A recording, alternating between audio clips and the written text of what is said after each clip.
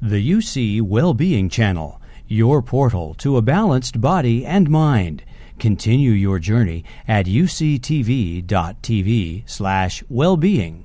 So this final session is on creativity and infinite possibilities. And our guest speaker for this morning is Dr. Leonard Mlodinow. He is a theoretical physicist and author of numerous academic research papers in physics and 7 popular science books, including Subliminal: How Our Unconscious Mind Rules Our Behavior, and The Drunkard's Walk: How Randomness Rules Our Lives, which was a New York Times Editor's Choice and New York Times Notable Book of the Year. Leonard was also the co-author with Deepak on the book War of the Worldviews. Dr. Mlodinow's topic today is Elastic, the science of flexible thinking in a time of change. Welcome, Leonard Mlodinow.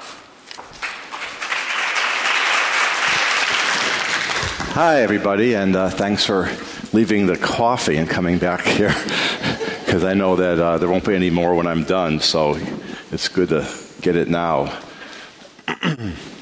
I'd like to start by thanking Deepak for having me here and for holding this wonderful conference. I call it the Deepak TED Conference, and bringing together really some great speakers telling us about the latest ideas in science and also in spirituality, and bringing us together, and always in welcoming people with other opinions, which is one of the things I really admire about Deepak, and it plays very well into the theme of my talk, which is about elastic thinking. I'm going to give you a preview of my book, which will be out at the end of 2017 or early 2018. It's called Elastic: The Science of Flexible Thinking in a Time of Change. And all I can hope to do today is give you a little taste of it, a little introduction to the topic. But what I hope to do is to get you thinking about the way that you think. The way our society tends to approach problems and issues really came from something called the Age of Reason, a period called the Age of Reason, or sometimes called the Long Century, because it started in the late 1600s and it went on until the early 1800s. Inspired somewhat by, or largely by, Isaac Newton's successes in science, it was a period in which people came to believe that ideas centered on reason as the primary, that reason should be the primary source of authority and legitimacy as we face issues in politics and science, communications, philosophy. And it was really epitomized by the book that you see there called The Age of Reason by Thomas Paine. Today we live in what I believe is an analogous revolutionary time that historians will look back on. I call it the age of elasticity. And this is a time where it's not reason that really characterizes the ideas or the way we need to think to thrive in society, but it's flexible thinking. It's a kind of thinking where it's not the analysis that's important, but it's the way we look at problems, learning to look at problems in different ways and understand new paradigms. And it's a time of disruptive change in our society. And this is also driven by science, in this case by technology and computer innovations. And it was also, by the way, I think epitomized by this book that you may know, Future Shock, which is decades old. In fact, Alvin Toffler died recently, but I think he was prescient, and he saw this really toward the very beginning, and some of the ideas that he was talking about are really just starting to come to fruition today. So I'm going to talk about the implications of the age of elasticity for the way we have to think in the 21st century. This is what we tend to do, but I'm going to really argue to stand up, be active, and do other things. So humans and other animals have, in some sense, 3 modes of thought. And thought is a charged word, so I want to clarify. By thought here, I just mean information processing done in the brains of animals. I don't want to discuss about where it comes from, whether it's what's primary, Deepak, or if Michael Shermer is still here. I just want to talk about really the science and the neuroscience and psychology of it. This is a goose, a mother goose, sitting on a nest of eggs. And when we see this mother goose and we watch her behavior, we tell ourselves certain stories about what she's thinking and why she's behaving the way she does. For instance, if one of her eggs falls out, she will reach over and do what's called egg rolling. She'll put her bill down and she'll nudge the egg back into the nest. And when we see this, we go, wow, the mother has these awesome emotional, maternal feelings of love towards its future children, and it sees that the egg is out. It knows that the egg really needs to be in the nest, so it takes this action to do that. But actually, scientists have shown this is probably not what's going on in the goose's head, okay? For example, if you put like a billiard ball there instead of an egg, the goose will do the same thing. In fact, that is a billiard ball. It's a little fuzzy picture, so it looks like an egg. I tricked you, but it's really a billiard ball. But the goose will do this to other similar objects, or even not so similar. For instance, a Russian doll. It'll nudge a Russian doll into its nest if you put it nearby. A light bulb, or virtually any object that looks anything like an egg, but is clearly not an egg. So what is really going on? Well, psychologists call these fixed action scripts. They're little programs that you have in your head that say when you experience a certain stimulus, take these actions, execute this program. It's kind of like a computer. Now, this is something that lower animals do most of the time, and you might think that we don't do it, but I want to convince you that we do. And in the time I have, I'll just show you one example. Some years ago, a psychologist set up this experiment where one of her graduate students hung out near the Xerox machine, and when someone went up to the Xerox machine to make copies, the graduate student walked over with some papers, as is pictured here, and said, "Excuse me, I have 5 pages. May I use the Xerox machine?" Always the same script, because it's a controlled experiment. And the question is, how often will the person agree? Well, sometimes yes, sometimes no. So it was 60% was the success rate when the person had this request. Well, being social animals, you might, and thinking animals, there are ways to increase your probability of success here. And the way that you might think is the best way is to give a good reason. So the researcher also had another version of the request. "Excuse me, I have 5 pages. May I use a Xerox machine? Because I'm in a rush." So now you're giving a reason, and a very valid reason, and no surprise, it raises the success rate to 94%.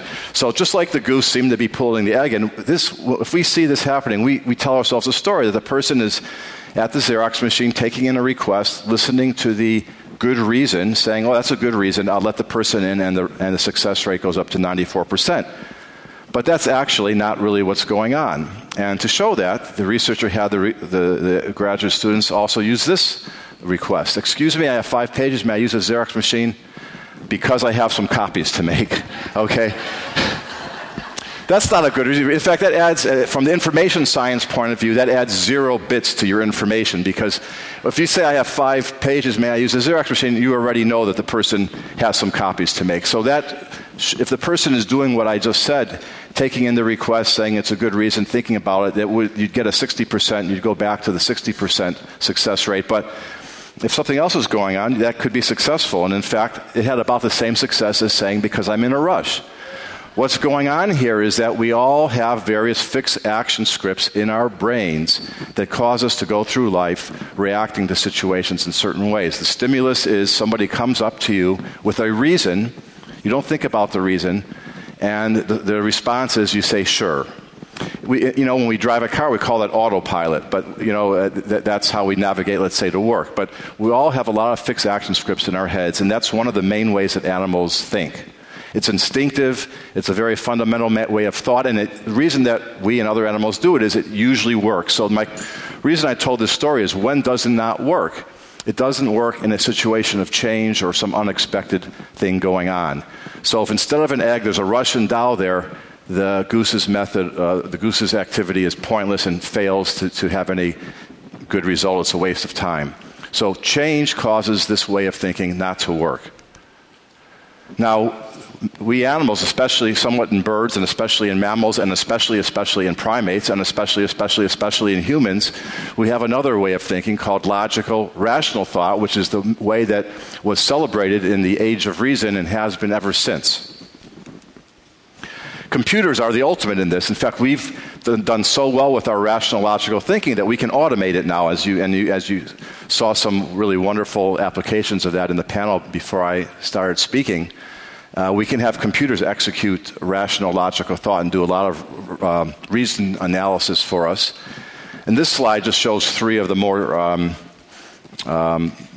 ways that got the most publicity. One is Deep Blue, which is the computer program that beat the human champion in chess.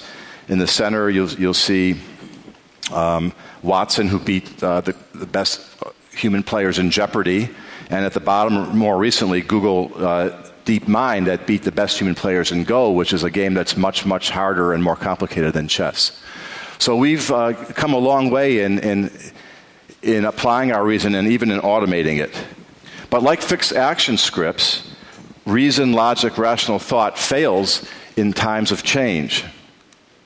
For example, if you change the game of chess by taking the corners off the chessboard or make any other simple change in the rules, the computer will suddenly be stupid. Okay, the computer knows how to reason based on certain rules, but it doesn't know how to set up the problem, how to set up the paradigm for which it has to attack this problem. It just attacks the problem based on a fixed set of rules. People can adapt. People can look at things a different way and figure out what's going on. So a person is much better if you change the rules than a computer. So rational thought, like fixed action scripts, it's a better approach. It is more flexible. And it works for complex problems if they're similar to other problems we've had before, but it fails when a new approach is needed. And I like this quote of Einstein, who said, "I never made one of my discoveries through the process of rational thinking." So rational thinking is really good. I call it something that engineers use because they take the physics equations and apply them. But if you want to invent new equations, you have to go beyond that. And in today's world, I'm arguing that our normal thinking has to go beyond that. To really thrive in the world today, which I call the age of elasticity, the rapid changes that we're seeing in society demand a different mode of thinking. So I say that today we live on what I call the fat exponent. Really, I mean the fat part of the exponent, because culture and society is changing exponentially. If you're not a scientist, when you hear the word exponential change or exponential anything, you think that means really fast. But that's not what it means at all. And this slide illustrates that red curve that you see up there is an exponential curve. And the horizontal axis is time. So from the left is earlier, and as time goes on, you move to the right. And the vertical height is the amount of the quantity that you have, whatever you're looking at. Now, if you'll see, when the exponential curve starts, it's very flat. As you move to the right, it doesn't move up very much. It's not fast change. It's just very little change at all. The only time it becomes fast change is at a certain point toward the right, where now, if you move a little bit, you go up a lot. It gets very steep. And that's what I call the fat exponent, or the fat part of the exponent. And that is what characterizes society today, because many of the different aspects of society grow according to these exponential curves. Here's just 3 examples. Population growth. In the center, the growth in number of books published, and at the right, the growth in number of scientific papers published. So in many, many areas of our modern society and culture have been governed by exponential change, and it's always been the flat, relatively gradual change, or change that takes place over centuries or decades. And as Alvin Toffler noted with future shock, it has started to accelerate. And now it's accelerated so much it's going to keep accelerating, that change comes extremely fast. And it demands the third kind of thinking that animals do, or especially humans, which is elastic thinking. So I don't have the time to go into detail to all the different aspects of elastic thinking, but I can at least describe some of them. Mental set shifting, that's your ability in your mind to change the way you're looking at something quickly. So to be able to just change your way from thinking about something one way to another way to another way. How quickly can you let go of the way you've been thinking and look at something a new way? Might not be a better way, but just a different way. Mental fluency is how fast new ideas come to you. How fast can you generate ideas? If I say, give me different ways of using a brick, how quickly can you give me those ideas? Divergent thinking is how far apart are those ideas. So are these all conventional ideas, or are you looking at things in a really weird way that other people wouldn't look at? Idea generation has to do with how good are the ideas that you're generating, how useful do they prove to be. And integrative thinking is very important, something that people don't talk about enough, which is that a lot of the progress in solving problems not just in science and in business, but in your personal life, comes from taking ideas from different areas and combining them and using them all together to get the answer. So elastic thinking is not like logical, rational thinking in that the emphasis on logic and rational thinking is solving a problem that has been set up, just like you have the computer rules. Then playing the game, that's rational thinking. Understanding the rules to know what kind of reasoning you should use, that's a different kind of thinking. When you have a puzzle, often you have to look at things in a different way. And this ability to set up the problem, that's what elastic thinking really focuses on. Also, we think of rational, logical thinking as being non-emotional, which it is. But elastic thinking has a very large emotional component and is driven by the reward centers in your brain. And it's bottom up, not top down. That takes a little bit to explain, but the basis of it is that your brain is a hierarchy. So you have a structure, let's say the frontal cortex has different substructures, one of which is the prefrontal cortex. The prefrontal cortex has substructures like the dorsolateral prefrontal cortex. We've just learned that the dorsolateral prefrontal cortex is made of, I think, a dozen substructures, and so on. And the reason that the brain is divided into structures and substructures is that it cooperates on different levels at different structures, and they all have different purposes. And as you keep going down, you eventually get to the lowest level, which are the individual neurons. Logical, rational thinking tends to be driven by what psychologists and neuroscientists call the executive function of your brain, which is by the large structures like the prefrontal cortex, which dictate what the lower levels of the hierarchy should be doing. Elastic thinking tends to arise from the individual neurons and doing some weird calculations that we don't understand and sending ideas into your consciousness from the unconscious.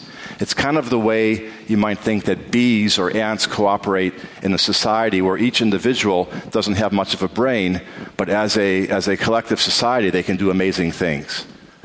And finally, elastic thinking is nonlinear, which means that the whole is greater than the sum of its parts. So it's not a step-by-step, you go from A to B to C, and you get 1, 2, 3, but you're going all over the map, and you're going 1, 4, 26, 100, and you're really getting great results. I'll give you one example just to illustrate how elastic thinking differs from logical thinking. A good way to test yourself is to look at riddles. So here's a riddle. Marcia and Marjorie were born on the same day of the same month of the same year of the same mother and father, but they're not twins. How is that possible? I'll give you 5 seconds to think about that because I don't have much time. But so Marcia and Marjorie, sisters born on the same day, same parents, they're not twins. How can that be?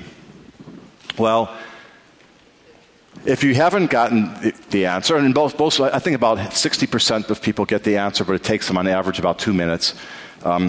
If you haven't gotten the answer, here's why. When you read this and you read the word Marcia and Marjorie, you picture a couple girls in your mind, okay? And that's setting up the problem. You have the problem now. One of your implicit assumptions in the problem is that there's two girls, Marcia and Marjorie. But what if there's a third girl? So you're excluding that by setting up the problem with just the two people in the riddle, Marcia and Marjorie. But if Marcia and Marjorie have another sister born also at the same day, they're triplets, right? So Marcia and Marjorie are not twins because they're triplets. And what's hard to find, the reason this problem is hard to solve is it's not your reasoning that fails, it's the setup of the problem, which is that this whole thing is about two girls. It's about three girls. So that's an example of how elastic thinking helps you get through the challenges you have in life and in not just in artificial riddles, but in business and personal life and science. I can only give you one aspect of the parts of your character, your personality that play into elastic thinking. And so I chose what's called novelty seeking. And psychologists have various tests for a lot of these characteristics, and the tests can be 40 or 100 questions that they ask you, and then you answer them, and they then assess your personality in that dimension. But they also have some shorter ones, and so there's one that's 8, but I didn't have time for 8, so I took 4 of them. And these are 4 questions that you could just answer for yourself.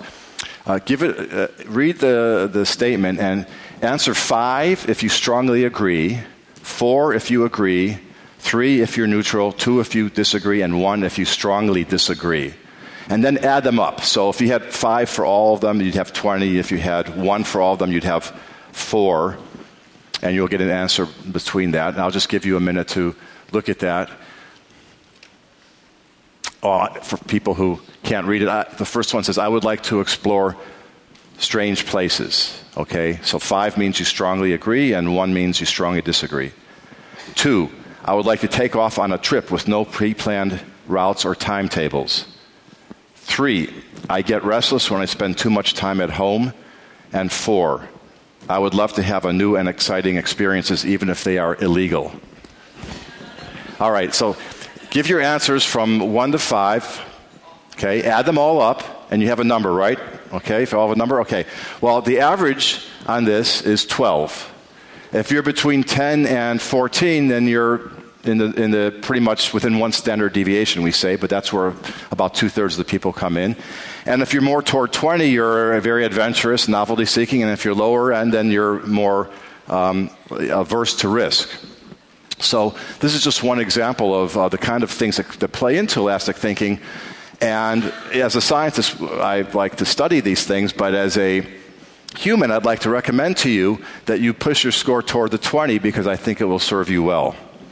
And in my book, I talk about some ways that you can enhance your abilities at elastic thinking, and I'm just going to list some things here that come up through studies in psychology and neuroscience. First of all, don't fear failure, okay?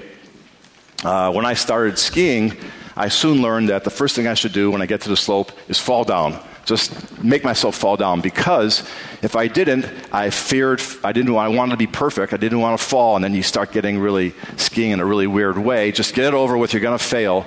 And as a scientist, I know that we have many more failures. Scientists, inventors, authors. You have many more failures than successes, but fortunately, just that occasional success is enough. So get past the fear of failure. Related to that is, don't be afraid to be wrong or confused. Now, my friend Michael Shermer said yesterday that he hasn't met scientists who say, this is my theory and it's probably wrong. But actually, at least when scientists are working, they say that on a daily basis. So you have a new idea, your first thought is it's probably wrong. The better the idea is, the more vehemence you use when you say this is probably wrong, because you're protecting yourself in a way. I don't want to get too excited because most of ideas I know are wrong. It's my job to come up idea generation and then to check them and vet them. So don't be afraid to be wrong, and you know that everyone makes mistakes. Welcome disagreement. A lot of people, and it's a certain part of our culture, is that we or parts, in certain groups of our culture, we don't like to have arguments and disagreements. They are very good. Disagreement is good because not just because it vets your ideas, but because it opens your mind to other ways of thinking. And if you open your mind to other ways of thinking in one area, it can also open your mind to other ways of thinking in another area, and soon you're solving riddles like the one I gave you. And I like what Rudy was talking about, how your habits can affect the epigenetics, which affect your genome. If you keep doing it that way, you can actually get better at elastic thinking. Okay, we're a social species, and nobody, not even Isaac Newton, the most famous loner in history, did his work without very important key and necessary input from other people. So talk about your ideas to others. Try out new technologies just for fun. When you see a technology that some kid is playing and you go, I don't know what that is, that's so weird, why is he doing that? That's exactly when you should go get it and learn it and figure out how does that work and why is that interesting. These are ways to open your mind and to broaden your perspective. Welcome diverse people into your lives, okay, and into your business. Studies show that businesses and universities that have a greater breadth of people of different races, different backgrounds from different countries get better and different ideas. You can do this yourself by going to different parts of your city that are not the same neighborhood or with people who aren't like you. Explore different food and art. Talk to adolescents and young adults, because again, as your brain matures, it starts to censor things. So anyone under 25 is a good person to talk to, because that's where the brain gets fully mature and they have more open minds. But even after that, you can still work on having your mind open by talking to kids. Travel, again, to immerse yourself in other cultures. I had to make this one political statement, I'm sorry. Welcome other people tear down walls. Don't build walls. Don't make other places pay for them. Tear down walls, okay? Mr. Trump, tear down that wall. All right? And finally, practice mindfulness, because the more that you understand about who you are, what you're thinking, how you're thinking, the better that you can execute all of this. And that's it. Thank you. Elastic Science of Flexible Thinking.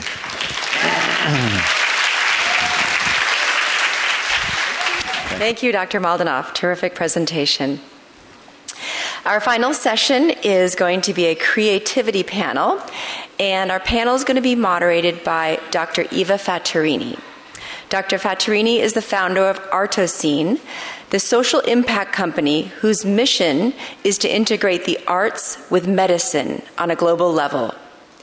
Previously, she had worked as a senior executive at Cleveland Clinic, where she founded Arts and Medicine Institute. She's helping the growth of the program in Abu Dhabi in the UAE and is creating awareness as an international speaker. Eva is a trained dermatologist who has devoted her professional life to making the concept of the arts and medicine a new paradigm. Please welcome our moderator, Eva Fattorini.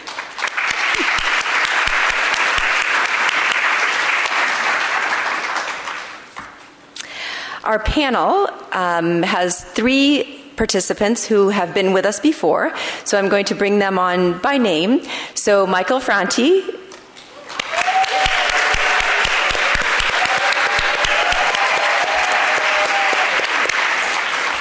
Satya Hinduja,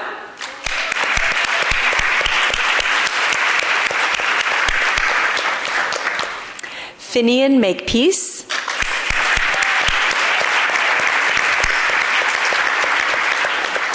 and we have 2 new friends joining us. First is David Mash. David is the Senior Vice President for Innovation, Strategy, and Technology at Berkeley. He's a leading authority on music, technology, and education. Rolling Stone has called Mash the industry's leading evangelist for the marriage of music and technology. Welcome, David.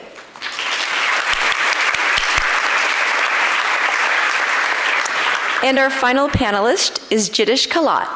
Jiddish works have often been described as distilled poetic investigations into the fundamental themes of existence, interlacing several autobiographical, art historical, political, and celestial references. His works take form in a wide variety of media, including painting, sculptural installations, the animation video, and photography. Welcome, Jatish.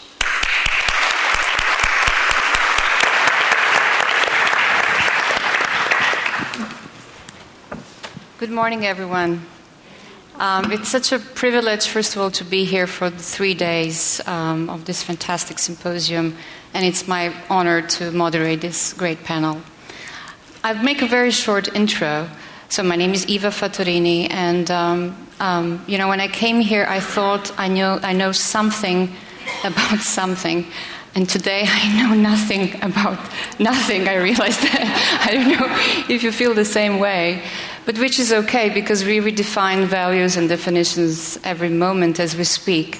And we are going to talk about creativity, and we are talking about actually changing old ideas and use our imagination to create something new. So it's good that I know nothing now. The second thing I wanted to say, it's knowledge. I think the knowledge, whether it's acquired or we worked so hard to get it, is a luxury, and we have to respect it. And besides being humble about it, I think it's very important to always keep in mind how to apply that knowledge to help humanities.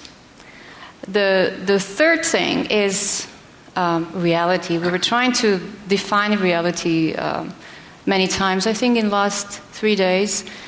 And, to me, in my simple mind, reality is very simple. When I see people suffering and facing death and disease and pain, it's very real. That's how I feel reality. And I think the world we live in is very real.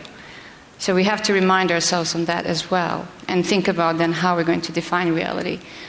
And the last thing is questioning. It is really questioning if we want to reach the higher awareness, and we really realize in the maybe last moments of our lives so that we need it, we want to get there, but we realize also we don't have enough time, how do we get this message?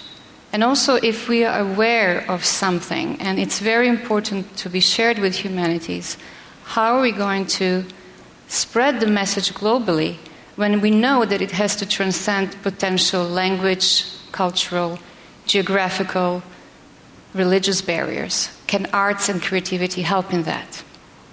So that being said, I'd like to open the panel and welcome our distinguished, wonderful guests and artists. And my first question will go to David. And welcome, David. And you've been with Berklee College of Music for 4.5 decades, almost 44 years. And we talked about it before. You were using one side of your brain, or part of your brain, in a very mathematical way to compose music. You were using digital technology, and then you were yet creating beautiful music. How did you do that? Can you tell us more about it? Sure. I guess that I'd like to just start by saying that, musicians throughout history have always tried to use the latest technologies to make their music. Just a few examples, for instance, when we move beyond the human voice, first we start with, hollowing out a log and beating on it, and then maybe hollowing out a log and blowing through it. And then eventually we got to more complicated technologies like metallurgy, and we made brass horns, and then we got all sorts of springs and things, and we made valves for those horns so they could be more playable. Eventually we got to instruments as complicated as the piano. We don't think about it as a very technological instrument, but at the time, you don't touch the strings with your fingers. You press a key, and that triggers a lever, which then hits a hammer, which then hits the string, knocks a damper off of it, and then when you let your finger off, a damper goes and stops the string. It's a very complicated technology, and yet musicians were looking for new ways of expressing themselves, always looking for new sounds. The creative urge, I think, is always to make something new and try to find your own personal voice in that as we seek, internally. So, I think after World War II, musicians started to think about using the kinds of technologies that were made available by electronics, analog electronics that came out of communications technology and radio technology. And in the first time, I guess, in 1964, Bob Moog demonstrated the first commercially available synthesizer, which was a totally electronic instrument. And when musicians started to use those tools, and I know because I was one of the early people who adopted these technologies, there wasn't really an instrument designed that you could play. You actually had to order, I want 3 oscillators and 2 filters and a couple of signal modifiers, et cetera, and then you would, explore those tools in order to make your music.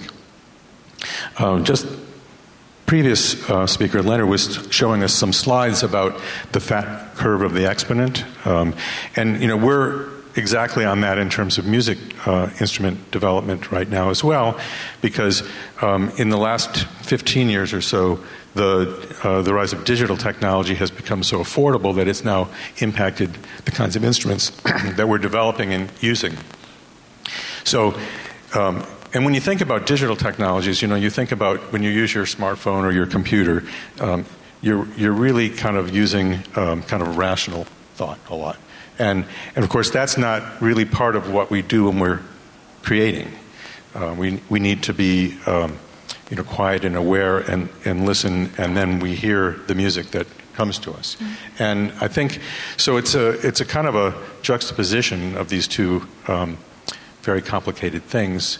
But David, was this rapid development of technology taking away your creative energy at all? No, I think, again, borrowing from Leonard's talk, I think flexible thinking is what becomes part of our reality.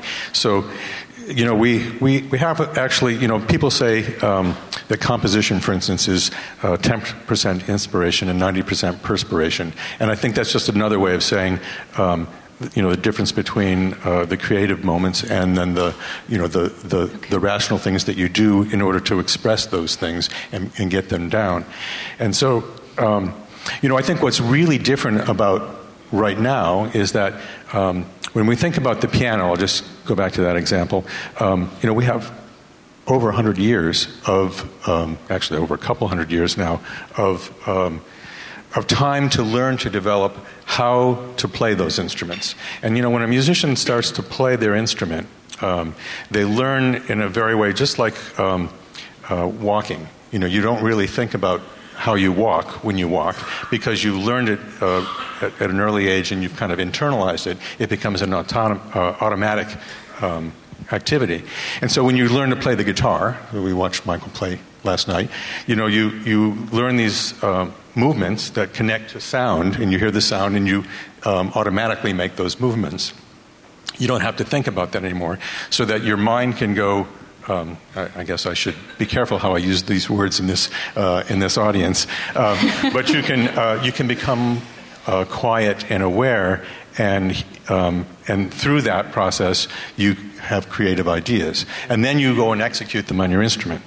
So as I was saying, we have a couple hundred years of technique development for instruments like the guitar and the piano and such, but we don't have anywhere near that amount of time for the development of learning technologies for these new instruments. And so, these instruments are being developed at a very rapid clip right now, with not a whole lot of materials for musicians to learn how to use them. And so I think that becomes part of the biggest problem. So I've been focused for the last 3.5 decades on thinking about how we teach musicians to think flexibly in order to take advantage of these great new tools, so that they can master them, they can become automatic, and then they can have their creative ideas and use them to make music. And then in the last dozen years or so, I've been really fascinated by the fact that the same technologies that we're using to make music can also be used to help us learn music. And I think the great work that has been demonstrated with the Humogram, and the idea of bringing knowledge and great thought to a wide variety of people, regardless of time and place, I think is really an important part of the future of education for music as well. And using those kind of technologies to, well, not the same as being present in the same place at the same time, it does help us to get those ideas out and help young people learn how to use these tools to make music. Thank you. And Jitish, so let's talk a little bit about visual arts and creativity and consciousness. Jitish, by the way, is a fantastic artist. He was curating the second edition of Kochi Muziris Biennale in 2014. And the theme was also kind of associated with what we are talking about. Could you tell us a little bit more about your work and something that relates to the theme today? Thanks, Eva, and thank you to Deepak and you and everyone from the foundation, everyone in this room. I feel extremely thankful for everything one has heard and taken in over the last 3 days.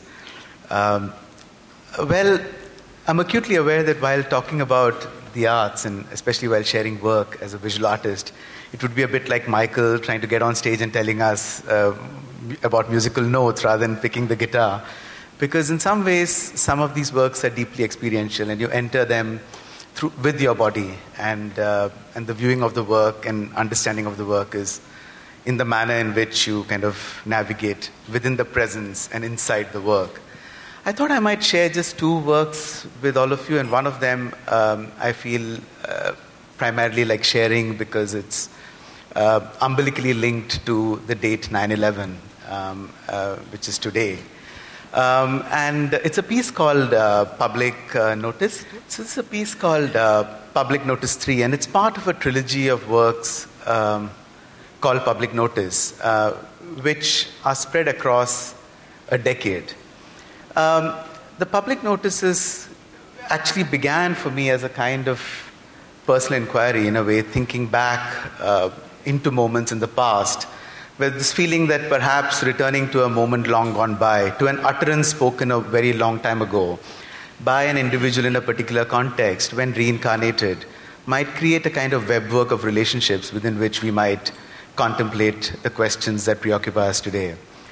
So Public Notice 3 really unfolds. It's a speech that unfolds almost like a transcript taking form on the risers of the steps of the Museum of the Art Institute of Chicago. It opened on September 11th, 2010 and closed exactly a year later on the same date. So as one comes closer to the steps, you realize that it's a speech that unfolds with the words "Sisters and Brothers of America," and continues to call for universal tolerance, death of fanaticism, fundamentalism, bigotry, intolerance, all the words that began to populate our collective thought in a post-9/11 2001 world. But these words were spoken on 9/11 1893, which happened to be the first Parliament of Religions, spoken by the Indian spiritual leader Swami Vivekananda, that Subhash also mentioned the other day.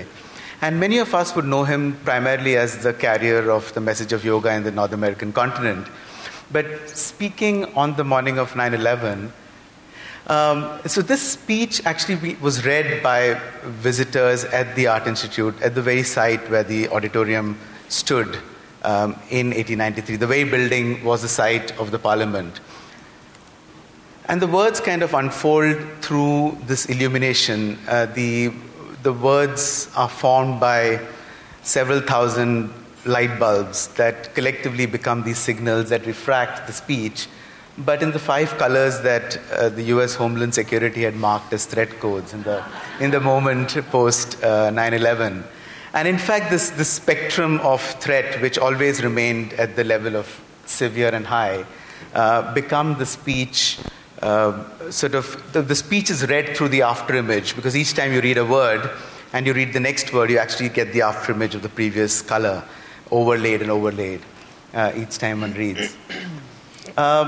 In fact, in the unfolding of the work itself was central the position of the grand staircase at the heart of the museum that kind of connects this encyclopedic museum where going from, Islamic and Middle Eastern art to European modernism or Japanese to pre-Columbian art, you would have to navigate and crisscross Vivekananda's words in a way stitching together these numerous corridors of global culture. The words were laid in a way that as you came from the 2 sides of the staircase, you read the same set of words. At mid-landing, they were doubled and quadrupled at the top. So as you ascend, you read the same set of words irrespective of where you come and in whichever way you're headed. But if you do head back on the other side and try to reread the text from the other end, you create a kind of echo of the same words in your mind. And also, as you leave the artwork, you leave with these incredible sightlines that an encyclopedic museum provides, where objects provide the lens through which one experiences another object. So Public Notice became something that you read alongside these ancient artifacts from all over the world.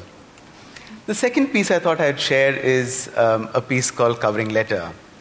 And Covering Letter is, in fact, a dark room, a dark chamber, in which a shaft of light throws open a cascade of dark, shadowy letters that flow on the ground.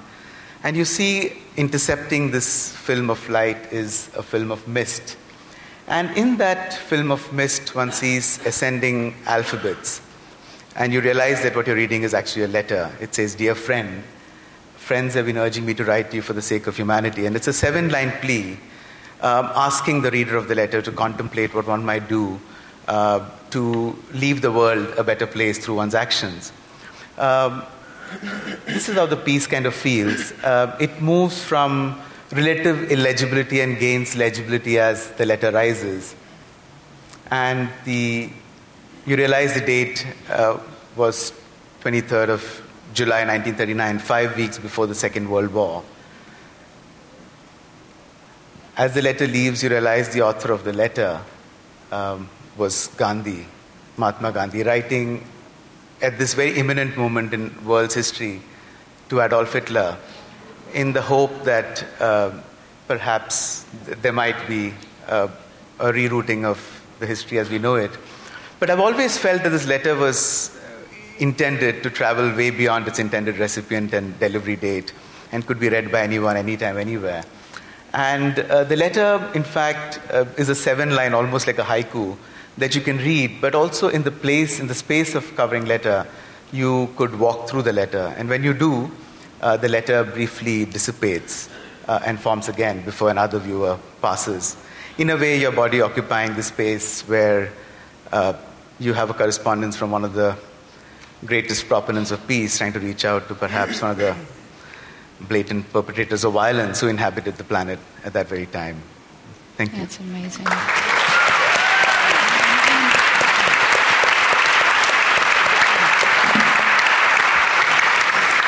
It gives you goosebumps, huh? Satya, so you were talking about the sound and vibration and also the healing associated with it. So we heard a little bit about technology and we heard your fantastic performance.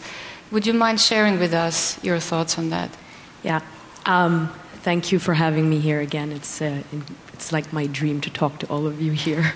So I'd like to start briefly about my journey in sound and how I began. I'm an alumni of Berklee College of Music. I worked in the Indian film industry for 6 years. I started collaborating with artists with sound. And then over the course of the years, I was detected with fibromyalgia. And at that point, when I was 27, very confused, didn't know what was going on, I decided to explore different tools that use sound outside of music to bring sort of rehabilitation to myself. So got into that realm and decided I needed to go deeper and study electronic music, because that was the scientific side, which is exactly what David was talking about, which is the rational side of the brain. And got me to come to New York, and over the course of the years, I was found to come to the science of frequency. Now, this is a science that's not proven yet, but specifically honing into one frequency is actually what affects energy centers in our body. And that as I experienced this within myself, and I've been using sound as a tool for myself for healing, I developed this new piece of, this new genre of music called alchemic electronica that I've just recently coined.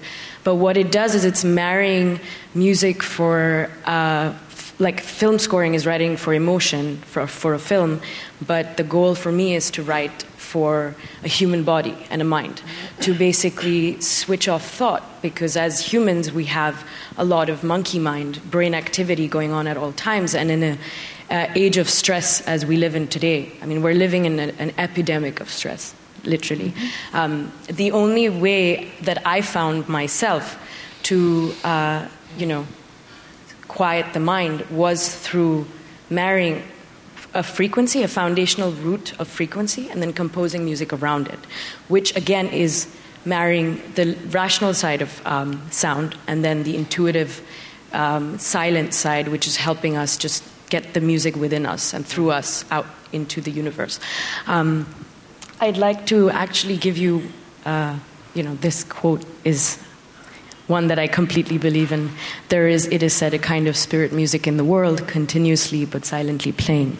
And what that, again, is trying to communicate is that as humans, we hear from 20 to 20,000 hertz of sound every single day, but there's frequency way below and above our auditory range. And even though we don't hear it and it's intangible, sound is energy. So if we actually become aware of how sound is affecting us in our environments, we can actually create a shift within ourselves. So I just want to tell you how I landed up, meditating with sound, because even though I'm Indian, I never really meditated before 2014. And it's quite ironic that I had to travel all the way to America and come here to find my roots, which is basically where I come from.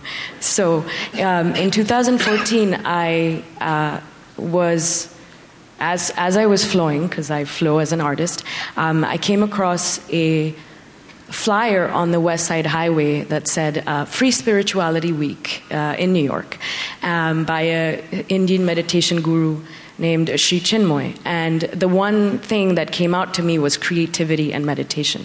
So I landed up there and without any expectations. And they gave us 4 sheets of paper and 4 different colors and made us hear 4 different pieces of music and got us to meditate with each piece of sound. Now, after the meditation, we were asked to draw the first drawing that comes to mind and write the first word. So a 200 people room, 4 different pieces of music, 4 different drawings. It was incredible for me as an experiment to see how 50% of the room's words were positive and 50% were negative. So my scientific mind somehow was like, I want to do this at home every day. So I come home, and 2014, pretty much my whole year was this. I started waking up every morning, playing a different piece of music, and starting to meditate and drawing and writing the first word.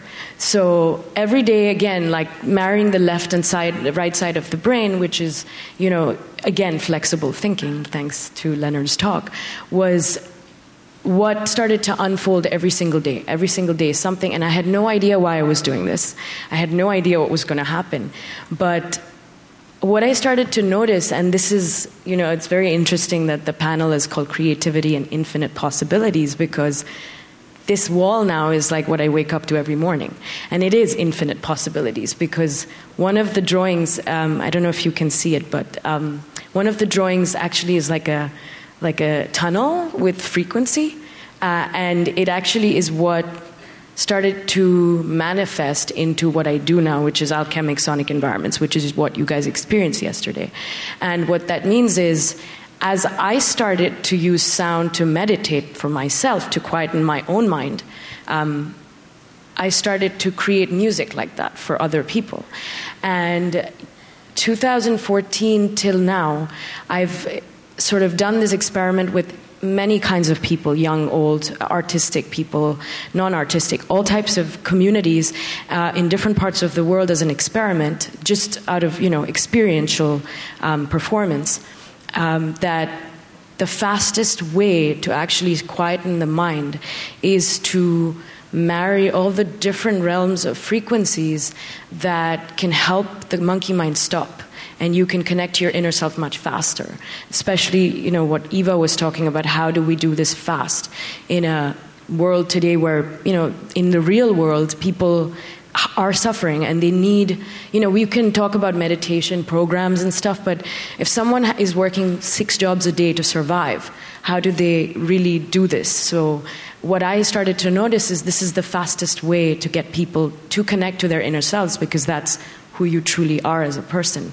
So that leads me to my last slide, which is basically what it's trying to communicate is the top part of that. There's 3 parts of the triangle. The top part of the triangle actually has a Fibonacci golden mean ratio. The left side, again, it's so interesting that both of them are not what we can see, because that's exactly what happens. We don't see that in the universe, the Fibonacci.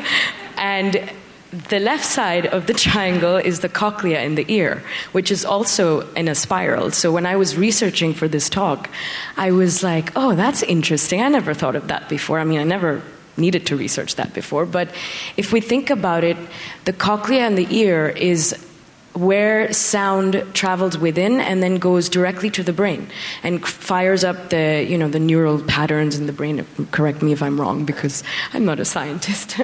But then at the same time, so what I started doing was I started marrying sound and light, which is also a spiral of frequency, so that as you can create an environment of curated sound with curated light, you can actually shift the energy within your body to get to that higher state, which is the universe and your inner self. And that's what I actually am working on now. But the goal for me as an artist is to help do this, not just as an artist, but to really work with whoever I can as with scientists and collaborate with them to see how we can test these frequencies, because I think there's been a lot of research done on music and how music affects emotions and sound affects different parts of the brain, the emotions, the memory, the visual cortex. Every part of our autonomic nervous system is affected by music, but I don't think there's enough research on specific sound and frequencies. So I believe that would be the future of medicine if we could actually spend time and, research on sound. So thank you. That's just what I wanted to say.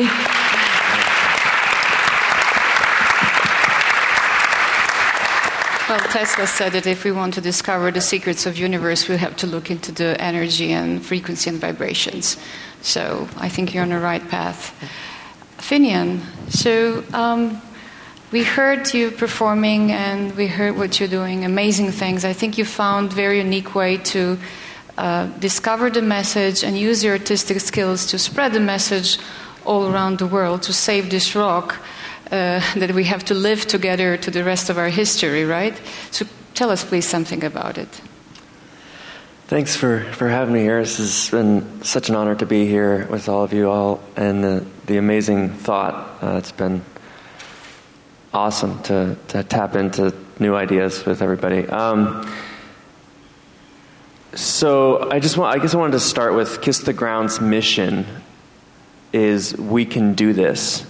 And it doesn't sound like your typical mission, and a lot of people have told us, what's your real mission? And that's the funny part, is that really is our mission, is that we can do this, because when we dug down to find out what it was all about, is really changing a view that from the current view of probably we can't do this to we can do this, and meaning the future we're facing with climate change. So I've been an artist, performing artist for most of my life, but especially the last 12 years professionally, traveling and touring and spreading messages through my music. But what I wanted to talk about today is kind of the separation that occurs in our modern society of the feeling I think a lot of times what we run into with ourselves, and I see in people I interact with, is a separation of I can do this thing, those people can do that thing, I went to school for this thing, which means I'll end up doing this thing over here for the next 10 years of my life. And I think we're at a time in the history of humanity where we're facing such huge consequences if we don't have a pretty big pivot for all humanity that I wanted to speak on the creative in all of us, and especially to the creative in the people who consider themselves creative and start to look at the confines, the confinement that we all kind of have in our lives. And I'm speaking as someone who personally has lots of confinement of, no, that's not me, I can't do that thing, but I can do this stuff. And I've given myself feedback loops of, yes, I can do this, and still noticed, I'm 33 now, and noticed huge parts of my life where I've blocked off access because I just told myself that's somebody else who can do that type of thing. And as a creative, we sometimes, I think, have more allowance to jump into new things or test out new stuff, but we also have, in doing so, we also can probably sometimes get a quick reflection of where we're blocked to jump into the new thing, because we're expected to, as artists, be like, oh yeah, try new stuff, and we get to experience firsthand that sensation of like, oh, that's out of my comfort zone, I'm going to put it over there and do this comfortable stuff. So what I wanted to speak about was kind of the phenomenon that we have in our society where when you go to school, for example, for graphic art, what you think of in the long term for success is, you're making billboards for huge blockbuster movies, and you're like, oh, there it is. My wife and I were just driving down to get here, and I was like, well, look at that. That's a big billboard. It's really beautiful. That's someone who's really, really gifted at graphic art made. And it's going to make it so that movie, in the eyes of everyone driving down this highway, their view is going to be, that movie probably is pretty awesome because the billboard's awesome. And I think for everyone in this room can relate to, our actions of our lives are derived from our view of the world. Whatever views we have lead to our actions, which lead to the outcomes of our lives, whether it's small things or big things, brushing your teeth or taking on climate change as your responsibility, whatever it might be. Like, your view relates to the outcome of your life via your actions. So I guess the question I'm posing for everyone, including myself, and especially the people who are invested in art, is where have we confined ourselves to, that makes sense if I use my artistic skills to make this beautiful poster for this blockbuster movie. That's in line with the current view of what I would do after I graduate from graphic art school, right? And I wanted to illustrate, just from Kiss the Ground.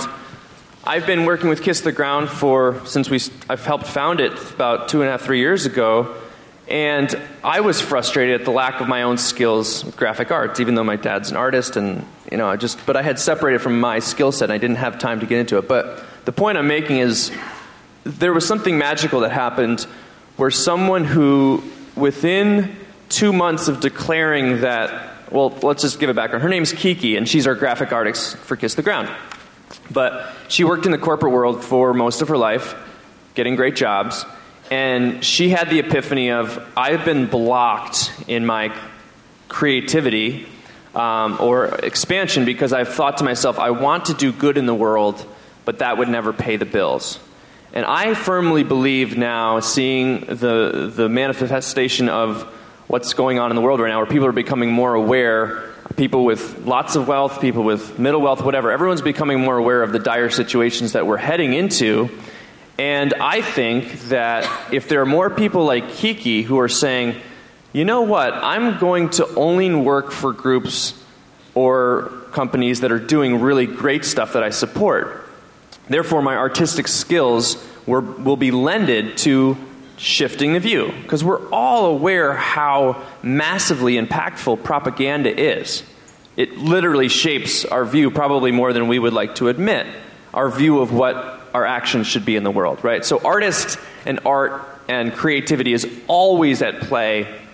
I mean, if you look at the fact of, I'm a political science major from UCLA, so I studied before we went into World War II, most of our country was like, heck no, we will never go to World War II. This is crazy. But then a propaganda thing went out there with like, this is what we need to do, and it worked. Not saying that we should brainwash people, but there's a lot of power in our views, and it's all around us. If we start to notice it, we can start to say, wait a minute, there's a lot of creatives out there who, if they started to connect with, and I hate to rag on them, but there's a lot of amazing groups out there with amazing messages for the world that have okay budgets, that could hire somebody, but there's this gap of like, it has to come from both ways. It can't just be the organizations with great ideas being like, we need a better graphic artist because our ideas need to live in the world at the same level that billboard for the blockbuster movie is out there.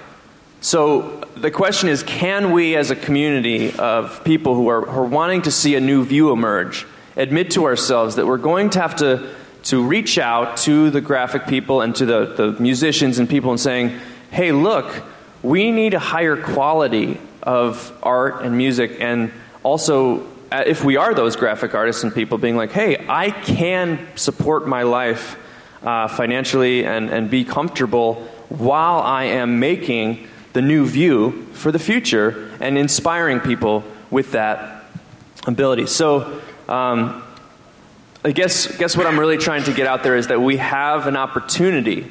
If we really start to look at how much we currently are living our lives, the actions of our lives based on the inundation of media and concepts that are around us, whether through music or art, to ask the creatives, hey, look, you're not confined into your only route to make a living in this world is to go and make Coca-Cola advertisements that look awesome. We can start to create these images and the view that I think will help look at the pivot that needs to happen in the next 5 years actually happen, because if we look at the sides are pretty uneven right now, and I'm really excited that there is this concept happening in the creative community of like, wait a minute, we don't have to separate ourselves. I could literally do a presentation in Sacramento, the capital of California, to these senators. If we team up with really great graphic artists, we can make this so much more powerful than what they usually see, which is a terrible PowerPoint presentation that has no feeling and guts and emotion in it. We have to be able to say, like, look, the history of the world says, there are so many great examples back in time when we had the art, people who were artistic, also our political leaders, also our revolutionaries.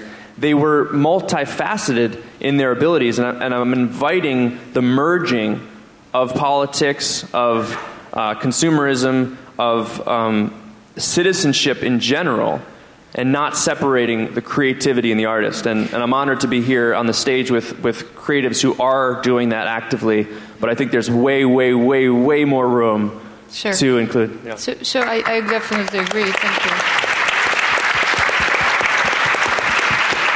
And one of the things that the problem with the art is that it has been seen as decoration or entertainment for way too long.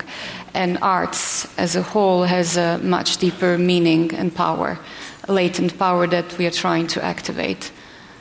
Michael, why do you do what you do? Well, I make music for one reason, which is that I believe that every single person on this planet should be happy, healthy, and equal. And from when I started in music, it's been dedicated to that. And I remember when I was a kid, my mother was a piano player in our church. And every kid, there was 5 kids in our house. We were all different sizes and shapes and colors and sexual identities. We all went on to do different professions. But everybody played a musical instrument except for me. And I was the tallest kid, and my mom led the choir in church, so I had to stand in the back of the choir because I was the tallest kid. And most of the time I would lip sync the words, which is really great training for becoming a pop star. If you ever want. But I would stand in the back, and I would be surrounded by like all these different people singing different parts, and I would feel this like energy. I'd feel like, whoa, you know.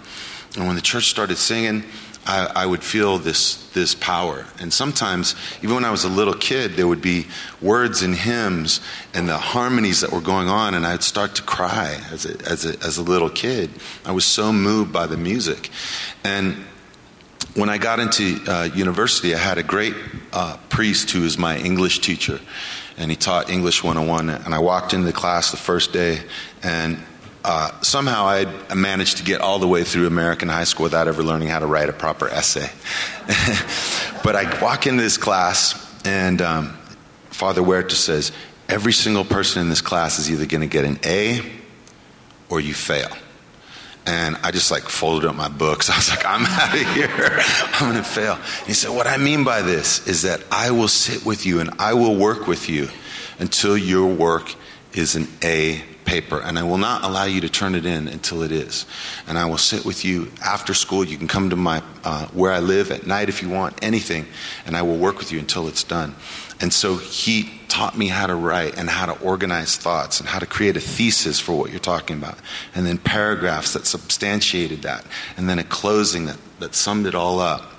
And that's what a musician does. So we take these sounds, these ideas, these emotions that are out there, and they're infinite now with electronic music and all, piano and ancient drums as well as our own voices, and we can take those things and to organize them, this sound, this drum sound, this rhythm, this melody, and finally these words on top of it, to create something that is that opens people's hearts, open people's souls.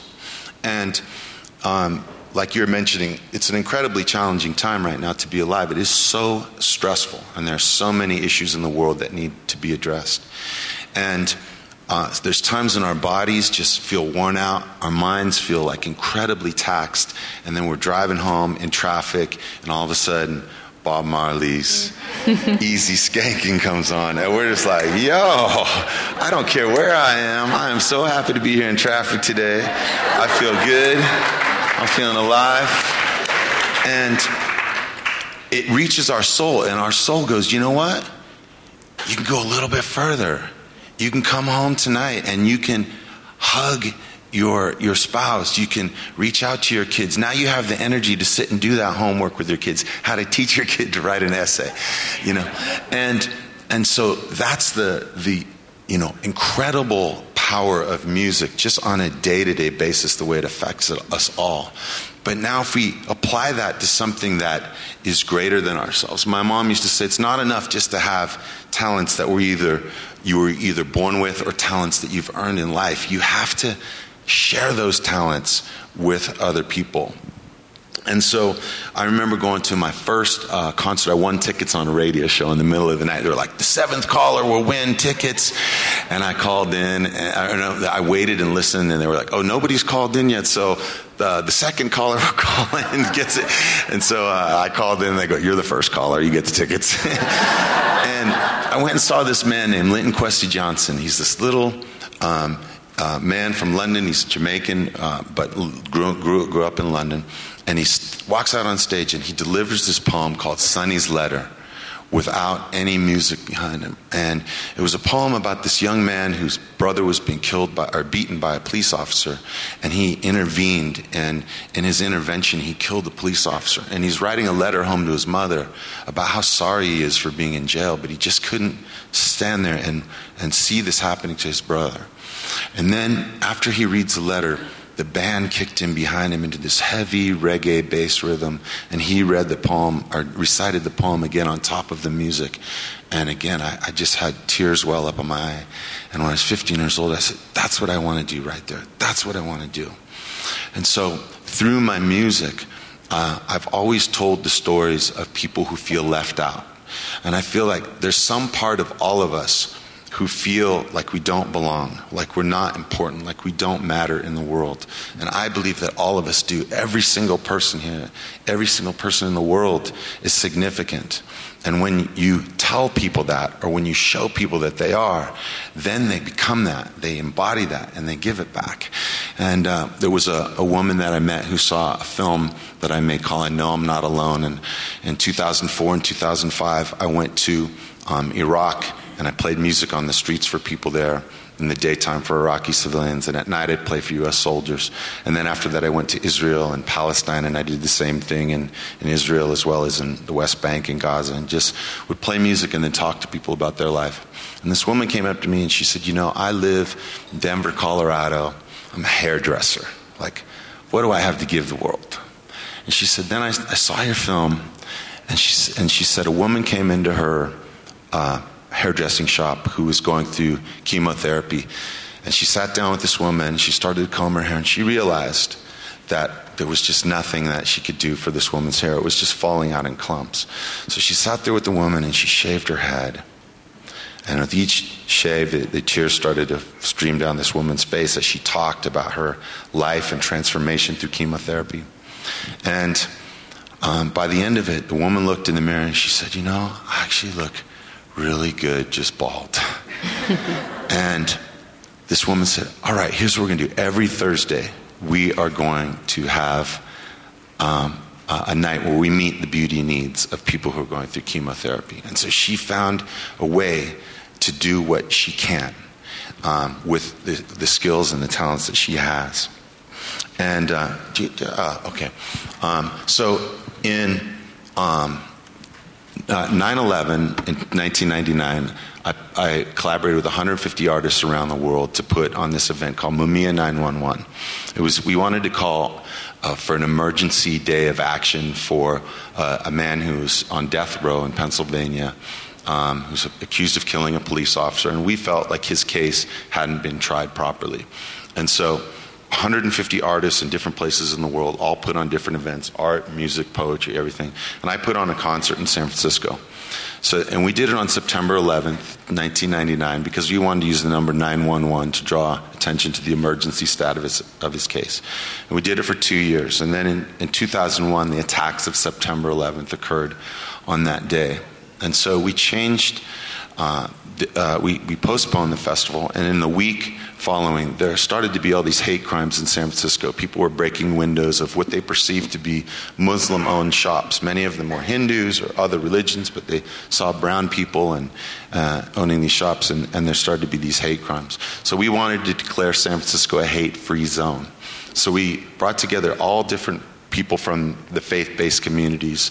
We brought together musicians, and we put on a concert in the park, and 1,000 people showed up.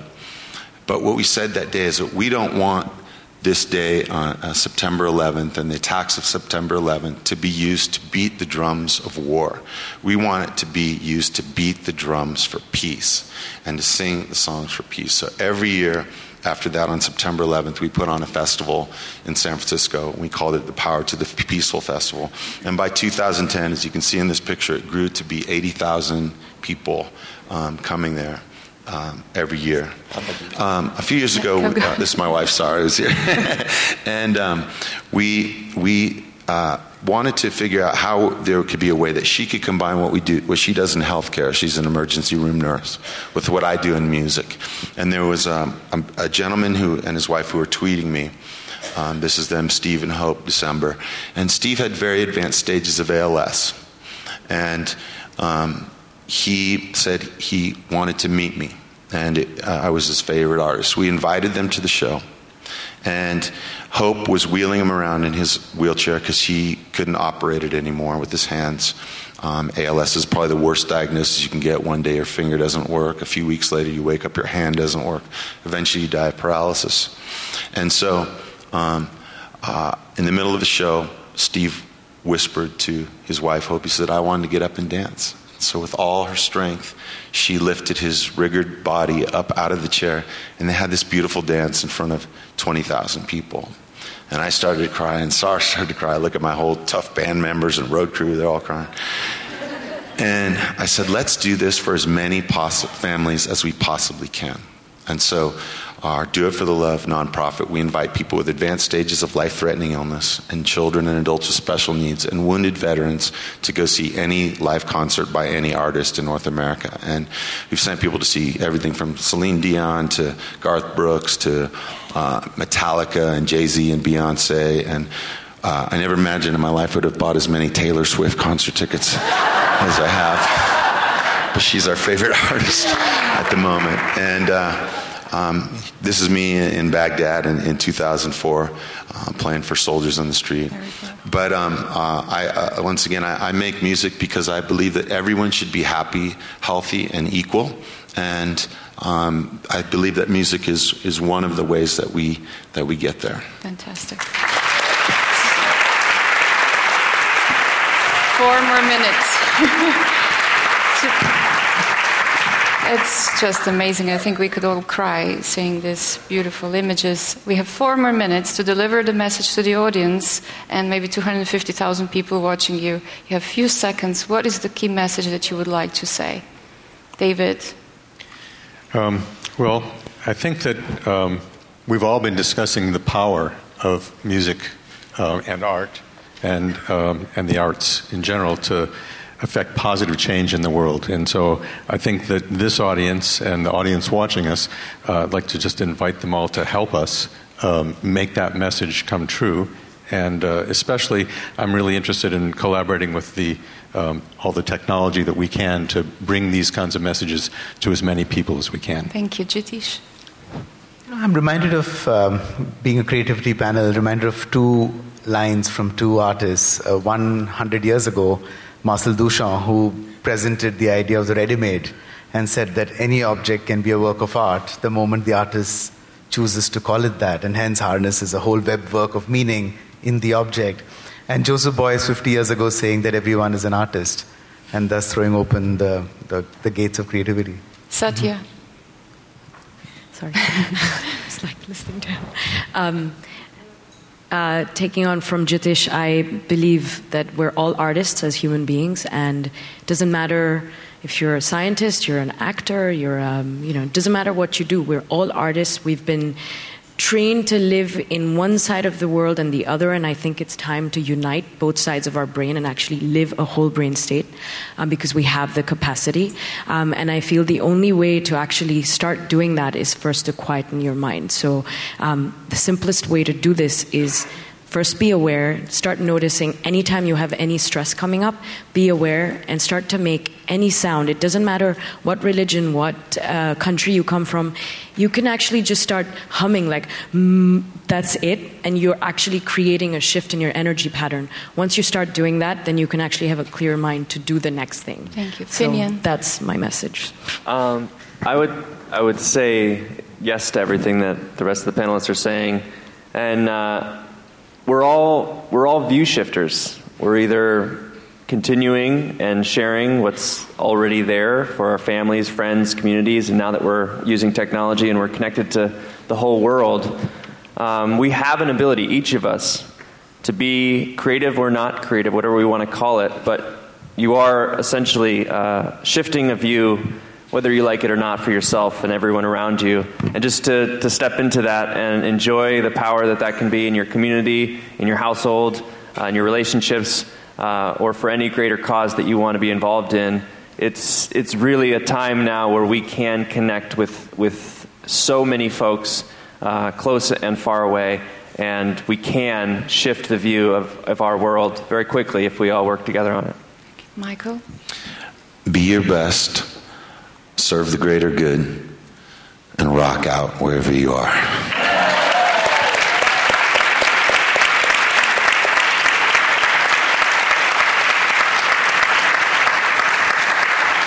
And I'd just like to show the final slide to close the panel, please. Amanda shared this with me. Amanda, after gave a most amazing talk.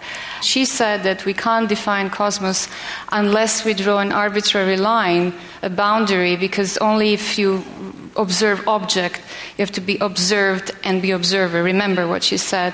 So I was wondering, so when you look at this medium, this one line, just keep on going, allows us to see this universe in interaction with each other, so it allows the time to flow and events to happen. I wonder, this is what the universe really is, it's nothingness. And I wonder, just next slide please, whether art is actually that boundary and line that will help us see the universe not as a nothingness and a black hole, but instead as a world full of light and love and beauty and compassion and truth. Thank you.